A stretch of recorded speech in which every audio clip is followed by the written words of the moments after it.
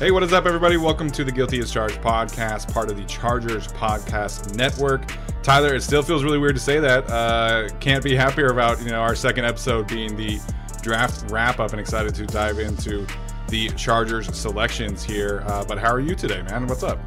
I'm doing very well. It's nice to you can just feel the draft stuff just leave my brain.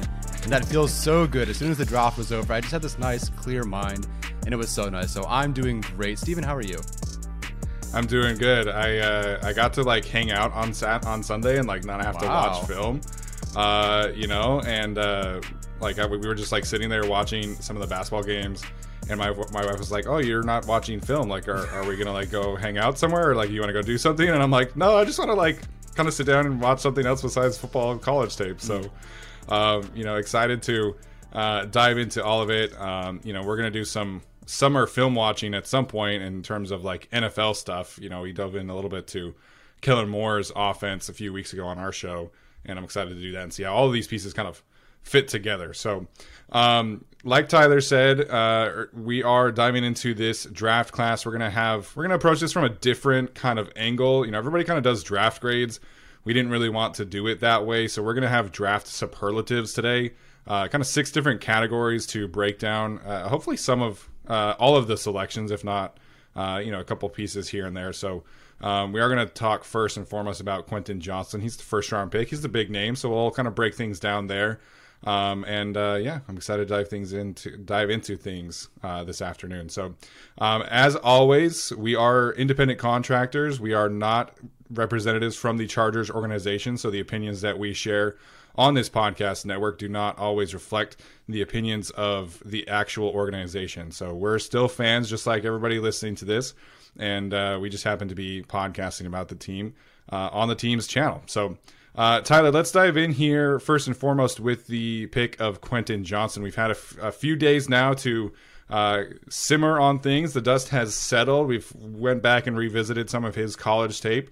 How are you feeling about the selection of Mr. Quentin Johnston with the 21st pick by the Chargers last Thursday night?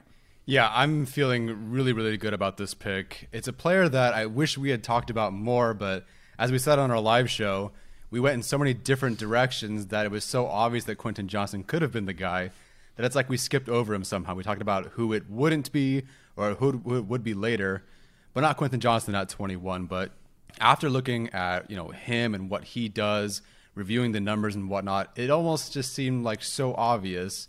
And it makes so much sense for the Chargers considering what they need, what they weren't so good at last year. And I want to just look at these images here sent to us by one Arjun from Pro Football Focus.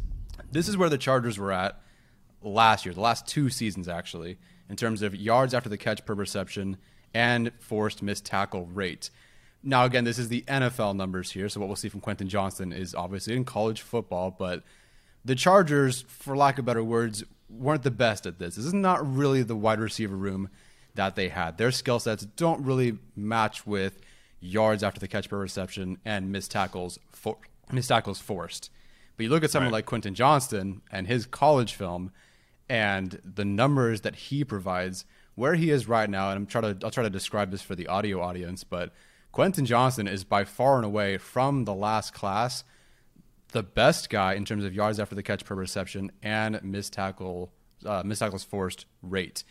He's fantastic. And even compared to some of the receivers that a lot of Chargers fans wanted, some of the receivers that we had discussed, if he does one thing incredibly well, and there's no doubt about this, it's forcing missed tackles and getting those yards after the catch. And that's evident here in this graph as well. Looking at them side by side, you have Quentin Johnston versus where the Chargers were at last year. And again, this is college versus NFL. I get that. But if you feel like your team was not great after the catch and was not forcing missed tackles, then getting Quentin Johnston, who clearly is great at them, is a wonderful addition to this team. So just looking at that alone, I was so happy with the selection because he provides something the Chargers don't have. And Kellen Moore's going to love using Quentin Johnston, and Justin Herbert's going to love using him. I mean, I would love for Justin Herbert to be able to just hand the football off basically via nice, shallow crosser or whatever. And Quentin Johnston gets 9 more yards or 40 more yards, there's so much he can do that really wasn't there last year that Herbert's kind of been, he hasn't really had in a while. and Johnston's going to be able to provide that. But more than just the short game, right, is the deep downfield stuff. And again, that's what Chargers fans have been craving. Really the two things: can we make things easier for Herbert with a screen or a shallow crosser, or can we push it down the field? And Quentin Johnston, with deep target rate versus yards per reception, is one of the best of the last few classes in terms of pushing the ball downfield. So it's really hard to look at this pick and say, I dislike that pick. I really like this pick because the Chargers knew what they needed. They knew that they were missing something, some element or several elements to their team, and they went, let's go get the guy that fills those needs the best in this class. So I really like this pick, man. I don't know about you. Yeah, I think in terms of instant reaction, it was kind of a surprise for us because, there wasn't a ton of top 20 buzz surrounding Quentin Johnston by the national media members, and really until late in the process. I think leading up to the combine, he was the betting favorite to actually be the first receiver taken. And then for whatever reason, there was this surge for Jackson Smith-Njigba. There was a surge for Zay Flowers, for Jordan Addison. Even guys like Peter Schrager, leading up to the draft, were saying, Jackson Smith-Njigba, Zay Flowers, and Jordan Addison. Those are the ones who are kind of going to be the first receivers off the board.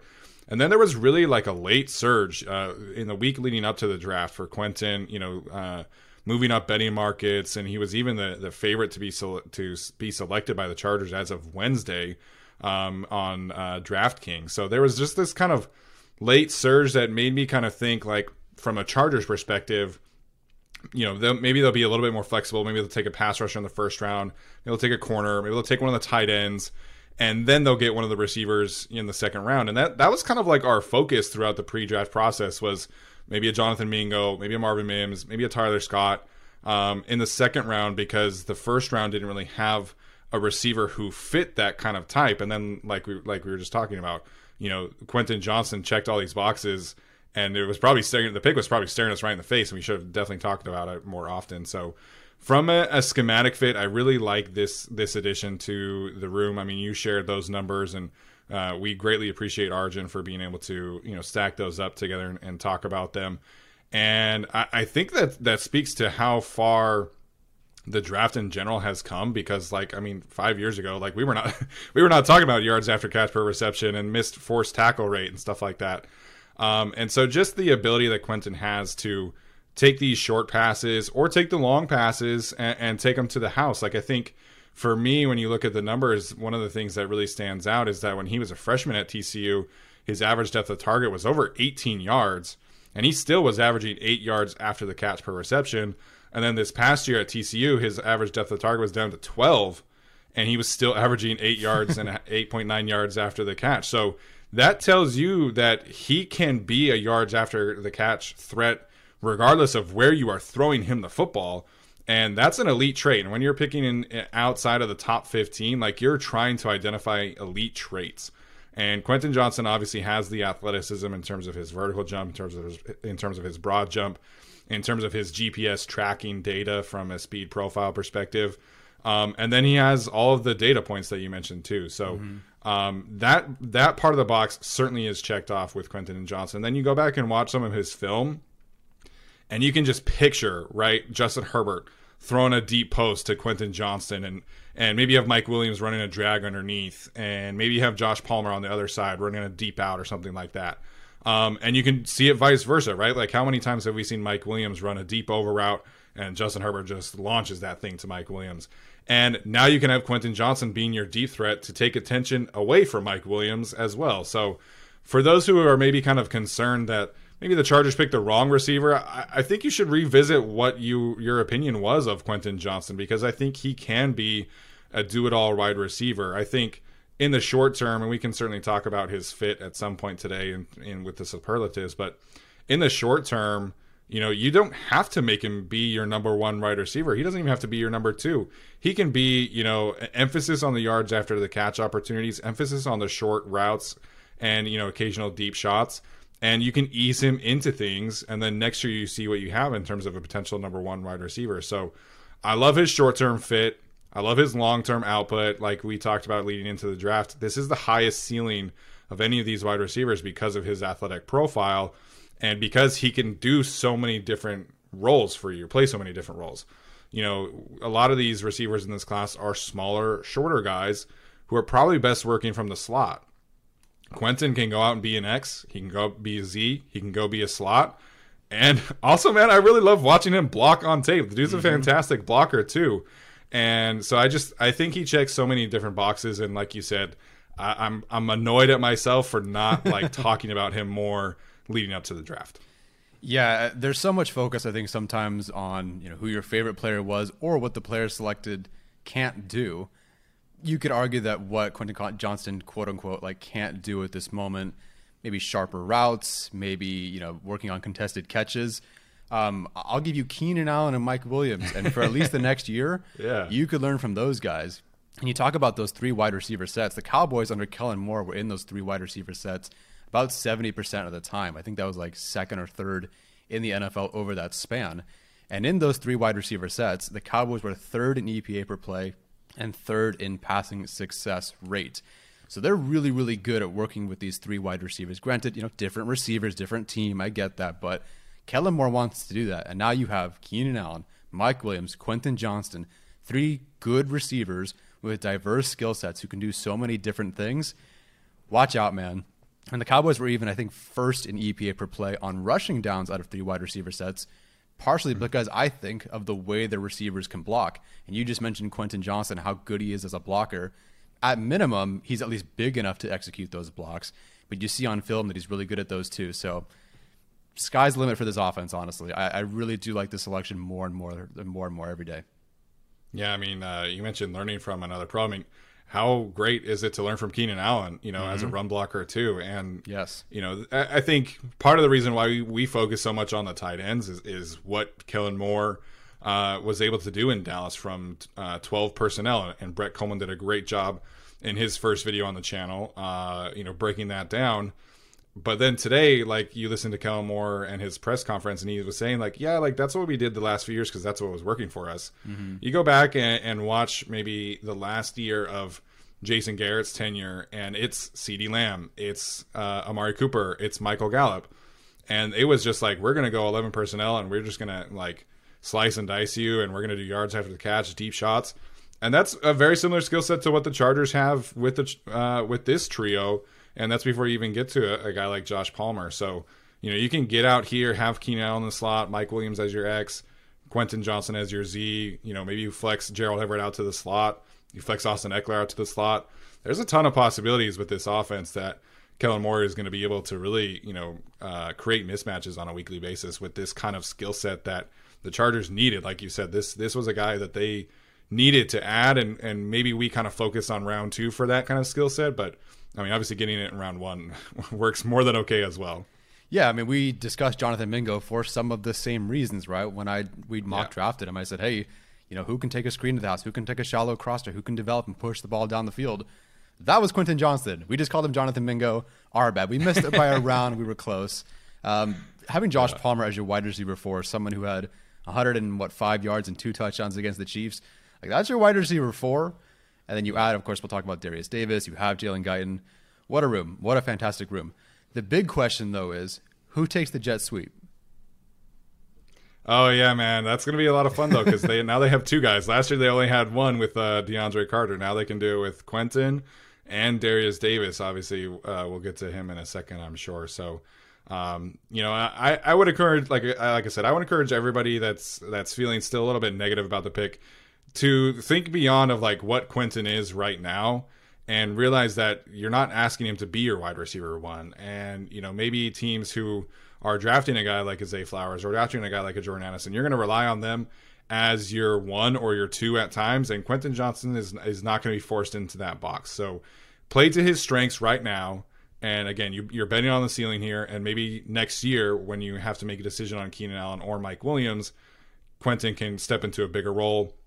And then just sky's the limit. And also, he gets to play with Justin Herbert, man. Like, Justin Herbert's a huge part of this, too. So, Justin Herbert, pairing him with a guy like Quentin Johnston who can average almost a whole first down after the catch, whether that's a screen or a post down the field, 50 yards, like, sign me up. I think this is going to be a really exciting duo for the next 5-6 years, depending on how obviously the contract situations pan out. But I like you, the more you think about it, the more you like this pick with Quentin Johnston. Yeah, I would agree. I don't think, if we're going to talk about projections, at least in year one, I don't think he's going to have as many yards as, say, maybe Zay Flowers or some of these guys that are going to be relied on a lot more. Yeah. Right? These guys don't have a Keenan Allen and Mike Williams. Like, there's two $20 million wide receivers on this roster already. So I wouldn't go into this season thinking, oh, cool, offensive rookie of the year. That's probably Bijan's the favorite, I'm sure, at this point. But and there were three first-round quarterbacks. Yeah, yeah, whatever. What's a quarterback? I don't watch them anymore. I just watch Justin Herbert. We have him. But I think Quentin Johnston, maybe this year not going to see the full extent of it in terms of raw numbers, but you're going to see that per play basis increase. Like, you look at where the Chargers were last year in EPA per play or red zone or explosive play rate. Like, they were not worst in the league in those categories, and that's what you have. Justin Herbert. You still had at moments Keenan Allen, Mike Williams, but Quentin Johnston, even if the raw numbers aren't there, are going to help push this offense closer to that top five, like they were more in 2021, although a different flavor and style of offense. Yeah, absolutely. And you talking about 2021, like, you have arguably the deepest stable of wide receivers that Justin Herbert has ever had, right? I mean, Josh Palmer was a guy who almost had 1,000 yards last year. I think it was like 890, and then you have Jalen Guyton coming back. We'll see about the health there. And then Darius Davis filling that wide receiver 6 role, wide receiver 5, to be determined in terms of camp and stuff like that. But this is a deep group, man, so I'm excited to see how it all pans out. All right, let's get to some of our superlatives here. We have 6 of them, and I'm excited to see which selections are fitting each category. Obviously, kind of just running through it, Chargers going Quentin Johnston in the first round, Tuli Tuipulotu in the second round, the edge rusher from USC, Mr. Deion Henley, who's already becoming a fan favorite on social media, linebacker from Washington State in the third round. In the fourth round, that's where the Chargers took Darius Davis to fill their returner role and give them some speed, some legit 4.36 speed. Then in the fifth round, they get Mr. Jordan McFadden, big guy, offensive lineman from Clemson. Sixth round, getting I'm totally blanking on his first name right now. Tyler, help me out. Scott Matlock. I almost said Matt Matlock. That's not right. Scott Matlock, Mr. Matlock from Boise State. And then rounding out the class with Max Duggan in the 7th round. So, Tyler, let's hit our favorite value pick from this class. Who would your choice be in terms of the value the Chargers got? Yeah, I'm going to go with Matt Murdock. No, I'm kidding. Scott Matlock, the defensive tackle from Boise State. I almost went Deion Henley because by definition of the value, you're looking at the consensus board versus where they got him. And Henley really was the best value, but then I watched Scott Matlock, and I just feel he's the best value selection because you've got a player that's above 75th percentile in pass rush win rate and productivity. He can win with power. He can win with a rip or a swipe. He can play all over the line. He's got an elite RAS to pair with an elite motor. And I'm watching and I'm going, there's no way this was a 6th round pick. Like, are you kidding me? I don't know where I would have graded him, but it wouldn't have been a 6th round grade, that's for sure. This guy's a ton of fun to watch, and Staley in his press conference after the draft talked about, he's kind of like a Jaw Taylor where they brought him in and he just wowed the defensive coaching staff. And I totally get it. This guy on film is everything you want for the Chargers, and especially as a 6th round pick. Like, so much upside to him. You can develop him. He's got so many things he can do right now, but then the upside, like the ceiling is there. And he's got such a high motor. There was a play against Air Force where the quarterback keeps the ball and he's moving down the line to go get that quarterback. Quarterback goes the other direction. He runs another 40 yards the other way to tackle the quarterback. And that's all over the film for him. He's like, you want power, you want a rip, you want whatever. Like, there's so much he can do. And that's a 6th round pick. I'm feeling so good about him overall. Do I think other players are quote unquote better players? Sure. Like other draft picks, Quentin Johnston at 21, Quentin Johnston was the better pick. But man, in terms of my favorite pick, I think it's him. And apparently he's coming to take souls. Yeah. Anytime you hear a player talk about that, he's got a lot of confidence, man. And 2 years ago, Boise State came here to Fresno, and my wife and I and her family all went and watched the game. And the loudest trash talker on the field, man, was this big number 99 on Boise State. And I was like, man, who is this guy? He's just talking all over the place. And Fresno State had an elite offense that year. That was the year when Jake Haener was most healthy. Jalen Cropper, Nico Remigio, all these guys.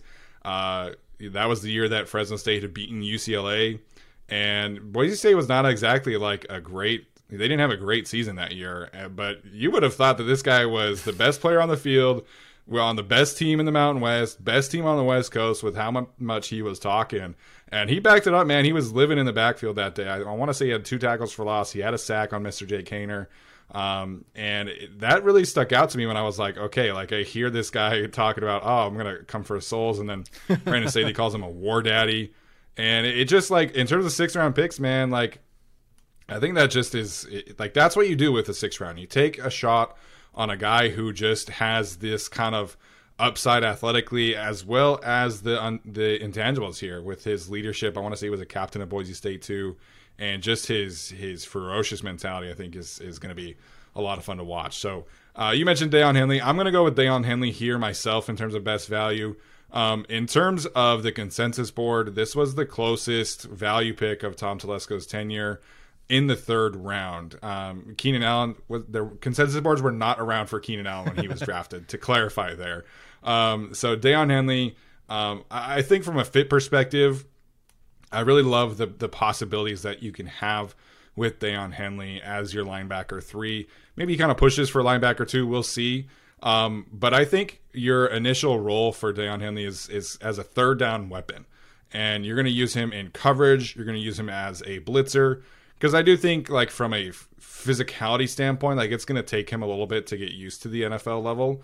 But, again, the Chargers don't have to rush him out there. So I think my favorite thing about Mr. Deion Henley is his ability in pass coverage. Like, you watch him, and Washington State would use him in the slot. They would use him to carry over routes. They would use him as a deep hook in terms of, like, a Tampa 2 coverage. So it's very easy for me to see like the way that the Chargers used Drew Tranquill last year in pass coverage and put Deion Henley in that kind of role. And I think he can handle that. I think he can match up with tight ends. I think he can carry over routes. I think he can play, middle hook and be able to spy quarterbacks. Like I think his instincts in pass coverage are so good. And then you're able to use him as a blitzer as well. So getting that kind of player in the 3rd round, he was my 4th highest graded linebacker. Really was probably like my favorite linebacker watch. This linebacker class was not a lot of fun to watch in general, but Deion was. And, Deion, I think, brings you a lot of cool attributes to look at, as well as the potential fit here behind Eric Kendricks and Kenneth Murray. And the balance of that linebacker group, I think you can see a lot of good things coming with that unit. Yeah, you talk about the coverage. Last year, Murray and Tranquill blitzed 117 times for 29 pressures and 6 sacks. They were surprisingly 4th and 5th in pass rush win rate out of 62 linebackers. Really good duo in that regard. Henley kind of get the same thing. Like it's exactly what the Chargers want to work with, at least initially with him. Obviously, you want a complete 3-down linebacker, but at minimum, he can rush. He rushed 67 times in college football last year for 18 pressures and 5 sacks. 7th best in pass rush productivity out of 81 linebackers. So, a great scheme fit there, I think. Exactly what they want to do. And a bit of a steal to go with it. Yeah, absolutely. All right, Tyler, let's move on to our next superlative here, which is going to be the most immediate impact. Who would be your choice for that category? I'm kind of hoping because he's the 21st selection, but I'm going with Quentin Johnston. I think that sure. If he were a receiver that had a similar skill set as the other 2 guys and was a bit redundant, then maybe I'd say this is going to take a bit. He's going to develop. But we just talked about what he can do after the catch and missed tackles forced and how he can push the ball deep and the Cowboys' success in 3 wide receiver sets. So to me, and I think generally with the 21st pick, your 1st round pick, you're going to see the most snaps anyway. But I do think Quentin Johnston is going to have the most immediate impact. Again, maybe not the raw numbers. He's not going to have 1,500 yards if everybody stays healthy. But in terms of like per play, red zone, yak, you name it, like he's going to have that immediate impact that I think is greater than the other guys that they drafted. Yeah, and we've seen the Chargers be patient with a lot of their draft picks. They're not going to force these players to play if they're not ready, right? So Quentin, like I think he's the most pro-ready of these options here. But I'm actually gonna go with Tuipulotu for this one. I think you and I focus so much on the edge rusher as a possibility at 21 because edge 3 with this Brandon Staley defense is a borderline starter. And we've seen, whether it be Kyler Fackrell, whether it be Kyle Van Noy and Chris Rumpf, and even Kenneth Murray getting some run at edge rusher, right? Like, that player is going to play a ton. And we see in instances where Joey Bosa likes to kick inside, Khalil Mack likes to kick inside, and I think it's easy to see Tuipulotu playing a ton of snaps right away. And I think he brings a skill set similar to Quentin that is very needed along the defensive line. I think the Chargers needed to get stronger at the point of attack. They needed to get more violent, more powerful. And Tuli gives you that. I think his greatest attribute as a pass rusher, as a run defender, are his violent hands. Heavy hands is a phrase that you hear a lot with him. And I think you see that all over tape. And I think he's a unique skill set because you watch a game like against Stanford and he's lining up as a nose. He's lining up as a 2-tech, a 3-tech, a 4-tech. And then you watch him against Washington State, where a game he had 4 sacks. He's straight up standing up as an outside linebacker from a 2-point stance, and he gives you four sacks. Like, he was able to fill so many different roles for USC, and you watch the game against UCLA too, and he's rushing as a stand-up inside linebacker. Like, he did so many different roles. And usually a guy like that in college isn't producing a ton because it's hard to get into a rhythm. It's hard to figure out, like, okay, do I do this well? What kind of pass rush arsenal do I really have when I'm not like in that consistent mode as somebody who is just like straight up lining up against the tackle and just going. And he was able to produce at any of those different roles. So I love his ability to set the edge. I love his ability to stack and shed at the point of attack. And be able to collapse the pocket is something that I think is huge for him too. And use his power, use his leverage to get under the pads of blockers, I think was a skill set that was really needed in this edge rusher group. So gives them a lot of flexibility up front. Gives them a third edge rusher that can really, push things and collapse pockets and make plays, just be disruptive. And, this was a guy who had 13 and a half sacks as a 19-year-old at USC. And it was the most sacks of any USC defensive player since like 2003. And so I just think that he gives you a lot of upside. He's only 20 years old still, but I love his immediate impact on this team. It just gives them so much flexibility on third downs. You can roll out Morgan Fox, him, Joey, Khalil, and just create mismatches, right? Maybe you're relying him and Morgan against the guards. Maybe it's Joey and Khalil against the guards. Maybe you stand someone up like they did from time to time. So I think Tuli just gives them so many more possibilities as a chess piece and, really elevates the floor of this pass rush. I was so bummed that I did not watch him. Of 125, 130 players watched, and I somehow missed him. But boy, just watching him with the context of knowing he's on the Chargers and what he provides, it's like, oh, yeah, that's perfect. How did I not watch him? How did I not prioritize him? It was so impressive to see him be productive in so many different ways. Sometimes you watch guys and it's like, wow, they can do that. They can do that. They line up here. They line up here. But they're not really good at one of those things. Like, doing a lot of things doesn't mean you're always good at them. But Tuli, and I think there are things he's better at. Like, Tom Telesco does believe he's more of an edge rusher, which he will be. But I was just surprised to see how good he was at so many different things. So the flexibility, of course, is there. We wanted an edge rusher in this class to be able to kick Joey Bosa inside or do whatever, because the mismatches are so important for Brandon Staley in this defense. And Tuli just gives you the opportunity to do so many different things. So I'm really excited for this pick. I'm really excited for Tuli. He's going to be a lot of fun. Yeah, I still can't believe he's 20, man. Like, this is, I know. Like, you just don't see this kind of production from a 19-year-old, at a school like USC. So, this was an edge rusher group where there were a lot of older players.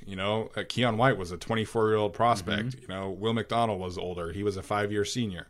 And so for Tuli to have this kind of production, like, I think the thing with him, he didn't test, right? So there just wasn't a ton of buzz around him because he didn't test, And maybe that's an issue for some teams. Maybe teams like to have that kind of, full picture when grading a prospect. And, I think fans and draft Twitter are the same way. So that could be an argument for him providing a lot of value in terms of draft status as well. So excited to see that one.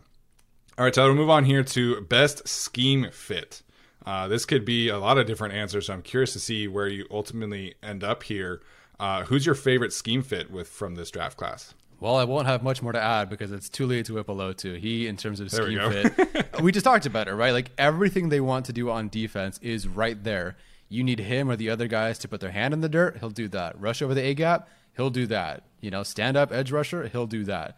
Like the flexibility of what this team can do on defense changes dramatically because of him. And you talked about the power element and the violent hands, the active hands. They're there. And again, he's 20 years old. Joey Bosa, I was listening to him on the Drew Tranquil podcast, and he was saying that he didn't really see the version of himself that he really wanted until he was his 4th year in the league, or after 4 years in the league. Some of these guys, the edge rushers that you mentioned, are 24 now. Imagine having to wait 4 years for him to get to, 28 years old, 27, 29, whatever it is, to be the best version of himself. Tuli's not turning 21 until September, right? Until about week 1 of the season. And so just to have him in this rotation, kind of like Quentin Johnson, you had Keenan Allen and Mike Williams.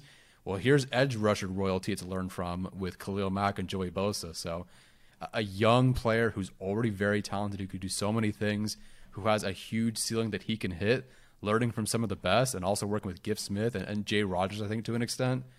Amazing. I love it for the scheme. Yeah, absolutely. I was mostly curious if you're going to choose Darius Davis on special teams, because we're big Ryan Ficken fans on this show. I mean, how can you not be after the success that he had in his first year as a coach, as special teams coordinator? So I'm super excited to see what he's able to do with a guy like Darius Davis with 4.36 speed, 5 career punt return touchdowns. Like, that's going to be a lot of fun. My selection here is going to be Jordan McFadden, the offensive tackle from Clemson. Again, somebody we didn't grade. The interior offensive line class was so much fun. And so there wasn't a ton of buzz about Jordan. He was a Shrine Bowl guy, not a Senior Bowl guy, not a young declaree. So I'm sure that's part of it. But diving into his tape over the weekend and kind of reflecting back on how Kellen Moore likes to use his interior offensive linemen, as well as the tackles too, to create rushing lanes at the second level in particular, was a ton of fun to watch him work. And the Chargers have compiled a lot of great second level blocking offensive linemen. Obviously, it starts with Corey Linsley. You can talk about Zion Johnson. You can talk about Rashawn Slater, Trey Pipkins as well. And Jordan McFadden is the next in the line here. Like, I love watching him get to the second level, whether that's pulling out on a screen, whether that's working a combo block and getting to a linebacker at the second level, whether that's doing a guard GT counter, pulling across the formation. Jordan McFadden is a violent, nasty, athletic freak of an offensive lineman, and I cannot wait to see what kind of possibilities this offense draws up for him. And I think there's some work that needs to be had in the passing game. I definitely think he's more of a run blocker than a pass protector. But shifting him potentially to guard, I think alleviates a lot of the concerns that I have as a pass protector. But the way that he's able to fit into this group of interior offensive linemen specifically, and just be able to use any of the 4. I mean, Jamari is not necessarily a great second level blocker, but he's just like so strong at the point of attack. If Jordan McFadden has to come in, I think you can do a lot of similar things that you do with Zion and Corey Linsley in terms of getting them to the second level. And so schematic wise, I love the fit of Jordan McFadden in the 5th round. Being able to pair him in this kind of rushing scheme where they're going to get these offensive linemen on the move, I'm a big fan of that.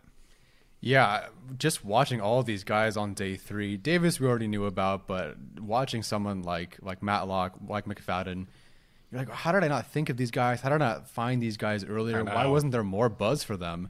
And maybe it just is the tackle to guard convert sort of thing where, like when Jamari Salyer, yes, I know there was a sort of pre-draft injury, but even with that, he shouldn't have fallen to the 6th round. And someone like McFadden, perfect player? No. But watching what he can do, it's such a surprise that he was there in the 5th round because he's so good at so many things and really does fit the scheme better.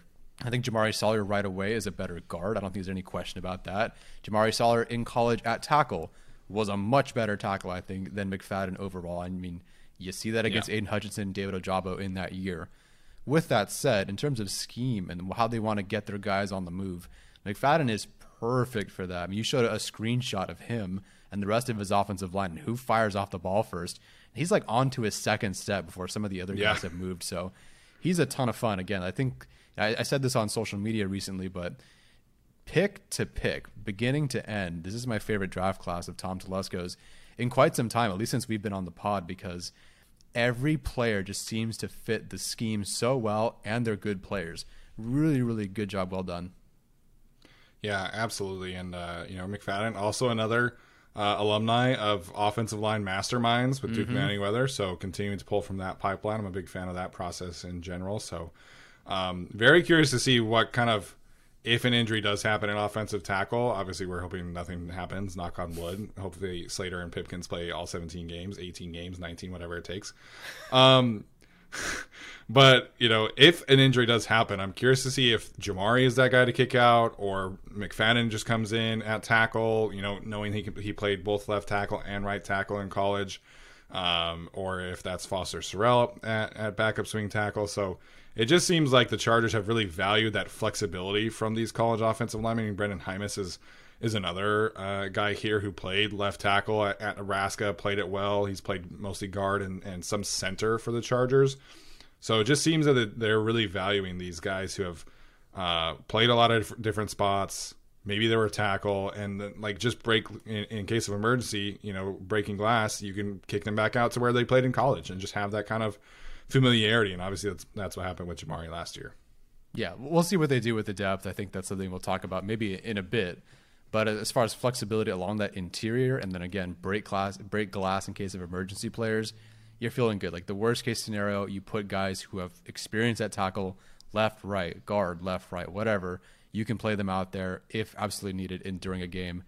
And, of course, maybe there's a drop off in play. Like if Rashawn Slater gets hurt, there's a drop off in play. Sorry, regardless of who you are, not many guys are better than Rashawn Slater. Maybe 2 or 3 in the entire NFL. But you won't have to sacrifice your scheme. Like maybe the play will decrease, but the scheme won't be sacrificed because of someone like McFadden. So yeah, love the pick for sure. Yeah. All right, let's move on here to biggest surprise. Maybe a draft pick that maybe made you stand up out of your chair and go, ooh, I didn't necessarily think about this player here, or maybe the scheme fit. What's your selection here, Tyler? I could have picked most of them. And again, we didn't talk about Quentin Johnston as much as we did. And I didn't watch Tuli Tuipulotu, so everyone was kind of a surprise to me. But I think it really was Darius Davis from TCU. I definitely wanted to talk about him today regardless. I would have made up a category for him. But sure. It's not a surprise that they went with another receiver or another returner. But I didn't think they would add another one so early after taking Johnston at 21. And Telesco's never taken 2 receivers in the first 4 rounds before. And he's never added someone with this physical profile. Like Tevin Reese was close, about the same weight, but he was taller. But don't tell Darius Davis he's small, man, because he can squat 550 at $165 as one of Feldman's freaks. The guy's legit. I can't wait to see this matchup between Eckler and Davis for the pound for pound strongest guy in the weight room. So I didn't think they'd take a returner this early. I didn't think they would take someone that's very different than what they're used to on offense at receiver. But they added one of the best returners in college football, so I can't be disappointed there. Yeah, I think biggest surprise definitely fits, but also I think you could frame this in a future training camp, who's going to be the biggest surprise pick, because I think he's being framed as a returner only right now. But I think he has legit receiver tape too, man. I know that he's smaller and stuff like that, but there are some times where he really routes up these DBs. I shared a clip on Twitter against the West Virginia game, and he turned the corner around twice, both at the point of his release as well as at the top of the route too. So there's some elusiveness here that I think is being underrated. He's not just a straight line speed guy. Although he runs a 4.36, he's very, very fast. But I think it's pretty easy for me to see him slotting into that kind of role that DeAndre Carter had on the offense, where it's, heavy on the posts, heavy on the go balls. Let's give him some crossers every once in a while. And let's see what he can do after the catch. Let's hand him the ball as a jet sweep guy. Let's throw him some screens every once in a while. I mean, the yards after catch ability between these two players is really going to help the Chargers give them some easy layups that they didn't really have last year. So, you know, I wouldn't be surprised if Darius Davis pushed for like legit snaps at receiver, man. I really wouldn't. Like, whether that's as a wide receiver 4, I think is probably a bit much, but like, I don't think he's just coming in to be a returner. I think there's a lot of upside here to be had as well in terms of receiving ability. Yeah, Kellen Moore watched Kevontae Turpin do it last year as a returner, as a smaller guy from TCU. Yeah. And he had a whopping 6 receiving yards. So I'm hoping for a bit more of that, more than that for Davis this year. And I think he can provide that. And Brandon Staley did come out and say he gives this team that 5th wide receiver element. So, you know, I do think he has to compete with Jalen Guyton officially for that 100%. Spot. But Guyton is currently not healthy.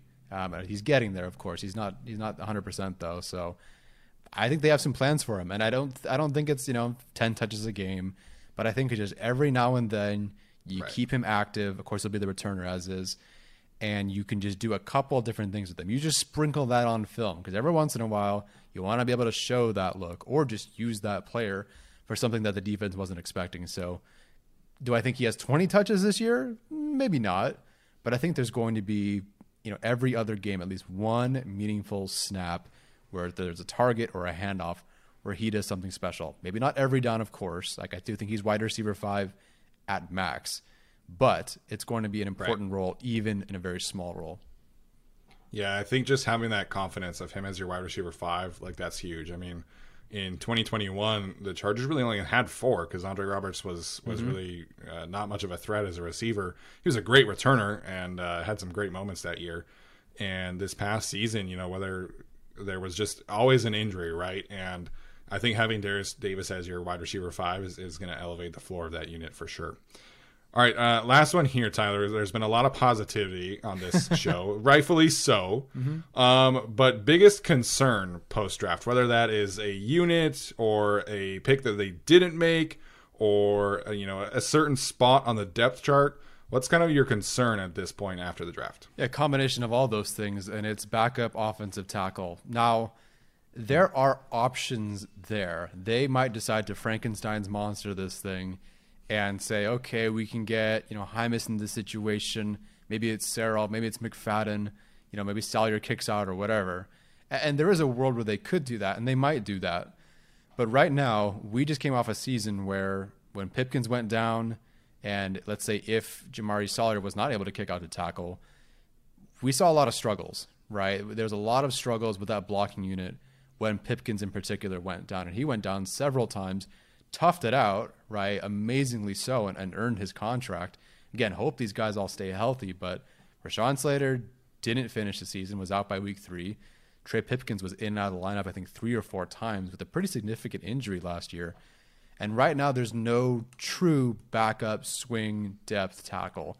Maybe they feel that way, but right now, just as me looking at the roster, I'm worried about that spot in particular more than anything else.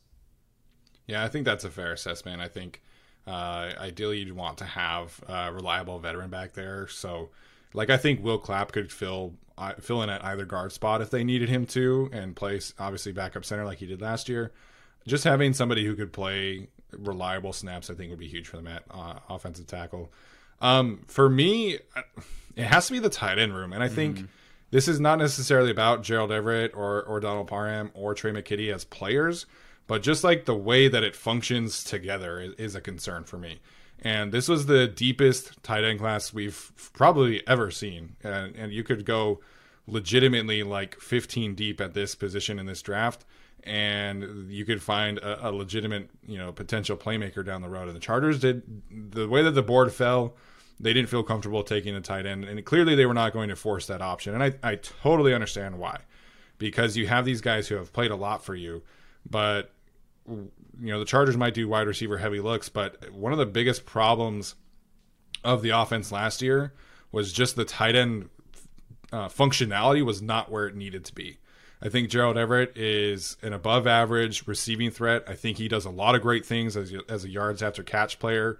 I mean, he was arguably the best offensive player on the field in the playoff game against Jacksonville. And you can do a lot of fun things with him. We know what Donald Parham can do whenever he's healthy, but that's a big if at this point, coming off of the concussion, coming off of the back-to-back hamstring injuries. We just don't know if he can stay on the field. And Trey McKitty has been pretty up and down as a blocker. Hasn't necessarily proven that he can handle a lot as a wide receiver. And so, like, we all kind of pegged the tight end as a spot that they really needed, especially to run this Kellen Moore offense, and they haven't addressed that. So I think if everybody is performing well, like, you feel really good about the tight end unit, right? But I just think they are missing that fourth piece to challenge one of the three. You know, whether that was another receiver to challenge Everett, whether that was another blocker to challenge Parham and McKitty. I felt like they needed to add another body into the unit. And, you know, they didn't. And so I can understand why. I can understand why you roll with the same three from last year. I'm a big fan of the players individually, but I think the unit is just missing an element of functionality that I would have liked to see them add to in this draft. And I think they are going to address that at some point. I'm not saying they're going to get someone to start over Gerald Everett at this point. I don't think that's happening, but I do think they're going to add a body there. And I think Brandon Staley said, I mean, he came out and said, you can't always get what you want, you know, what you need in the draft. And I think, right, especially because that was in response to a question about tight end, I think you just know that maybe they feel like they missed an opportunity. There weren't many opportunities, like you said, because the way the board fell, kind of like in some of our simulations, it's just right before the Chargers picked, the guys they wanted in that round were gone. So, you know, would you prefer them to reach in round 3 for someone, reach in round 4 for someone? Not really. And again, with the players they selected, I'm very happy. So I understand why they didn't, but I do think they're going to add, and I think they at least should add, so they have a nice rotating stable, because next year, you know, who knows, if Gerald Everett's gone, what is your receiving option? I don't know if they have a solid, pure receiving option out there for them, but maybe that's something they address in the draft next year. Yeah, and that's the thing too, is that Everett's a free agent after the season. I mean, Donald Parham was he's a 1-year deal, right? Or is he a 2-year deal? I believe he's a 2-year deal, but I think most of these 2-year deals are quote unquote 2-year deals, you know? Yeah. So it just, like, the way that the board fell, it was not very friendly, tight end friendly for the Charger for sure. We felt like heading into day 2 that it was going to be tight end friendly, and then Laporta, Mayer, and Musgrave all went like significantly earlier than the Chargers were going to pick. There were some medical concerns about Darnell Washington, and then, you know, the Chargers take Thule right at 54, and then Luke Schoonmaker goes right off the board right after that, which I felt like was a bit rich. I felt like taking him at 56 or 54 would have not been good value. So again, I understand the Chargers played the board the right way. I wish they would have been able to add a tight end at some point, both for the short term and the long term. So maybe they address that with with a potential veteran free agent. We'll see. The roster is at 88 players right now, so they only have 2 open spots, and how they go about addressing some of their spots, their open spots, is going to be interesting over the next couple of weeks. Yeah, and as we saw last year, within about 2 weeks of the draft, they signed 3 different free agents who I didn't know were available, or I didn't know the Chargers could even do that, and they did. So, you know, I'll give it some time. Brandon Staley said after the draft, there's a window where they could add guys. And then in training camp, there's a window where they can add guys if they don't feel like they have the guys that they need. So whether it's now, whether it's in a few months, I think they'll add someone, whether it is tackle or whether it is tight end. Right. And like I said, overall, I really appreciated their approach in this draft. Just adding good football players, fortify the depth of this team overall, and then we can kind of plug holes down the road, whether that's through undrafted free agency, whether that's through veteran free agency. We'll see. All right, Tyler, final thoughts as we wrap up our post-draft coverage this week. I am so excited to get into the dead months of the offseason where nothing happens and we got to make stuff up and make up games or something and rankings. But no, I'm truly excited. And again, here on the Chargers YouTube channel, we really do appreciate this. It's an honor. So I'm having fun, man. Yeah, it's going to be a lot of fun. And it's not the dead period yet. You know, we got the schedule release coming out in a couple weeks. That's actually going to be great. Whatever it is, it's going to be great. Yeah, we know the Chargers are going to go hard with that one. We also have a lot of fun interviews coming. You know, one of the series that we do, there's definitely a big interview happening tomorrow. I'm going to tease that one right now. So that's going to be on our channel, the Guilty as Charged podcast channel. So make sure and go check that one out. But one thing we do every single year, too, is interview these beat writers who cover these prospects throughout their college days, you know, and that's a series that I really enjoy doing. You know, we've gotten some great background information on guys like last year we had the Wake Forest guy come on and talk about Jaw Taylor and provided some great insight into, you know, his background, and same thing with Jamari Sawyer and his background. So there's definitely some fun things coming in the next couple of weeks on our channel. Obviously, you guys know that there's great stuff coming on this channel as well. So make sure you subscribe to both channels. Make sure you like the videos. Let us know what you think.